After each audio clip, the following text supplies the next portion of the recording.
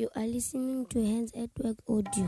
Meanwhile in Africa. Meanwhile in Africa. In Africa. In Africa. In Africa. Meanwhile in Africa. Meanwhile in Africa.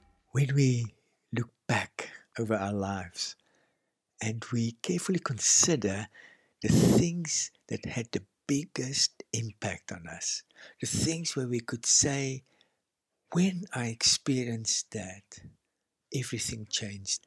It's often most unexpected times through the most ordinary people in the most ordinary places.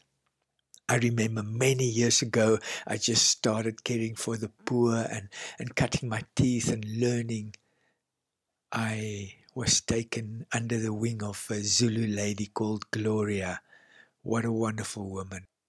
Very little formal education. But when Gloria took me into the mountains deep in KwaZulu-Natal, and we went from hut to hut, the incredible detail and depth of understanding and compassion and insight that this woman had, every time I walked out of the hut, I distinctly felt that something deep changed in my life. Years later, I met a nun in an informal settlement outside Cape Town, in an area called Khayelitsha, and again the same thing happened. I spent a few days watching her, working with the most severe, disabled, poorest people.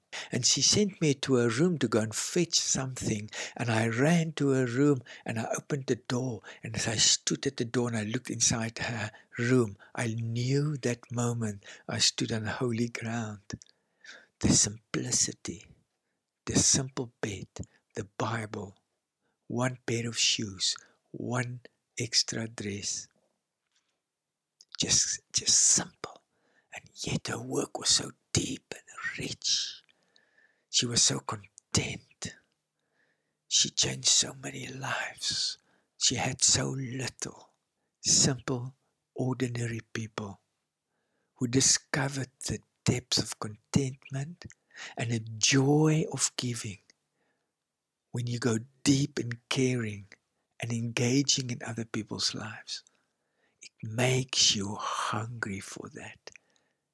It burns in you when you experience that. I encourage you, take that step. Be radical in your giving and living. Bless you. www.handsatwork.org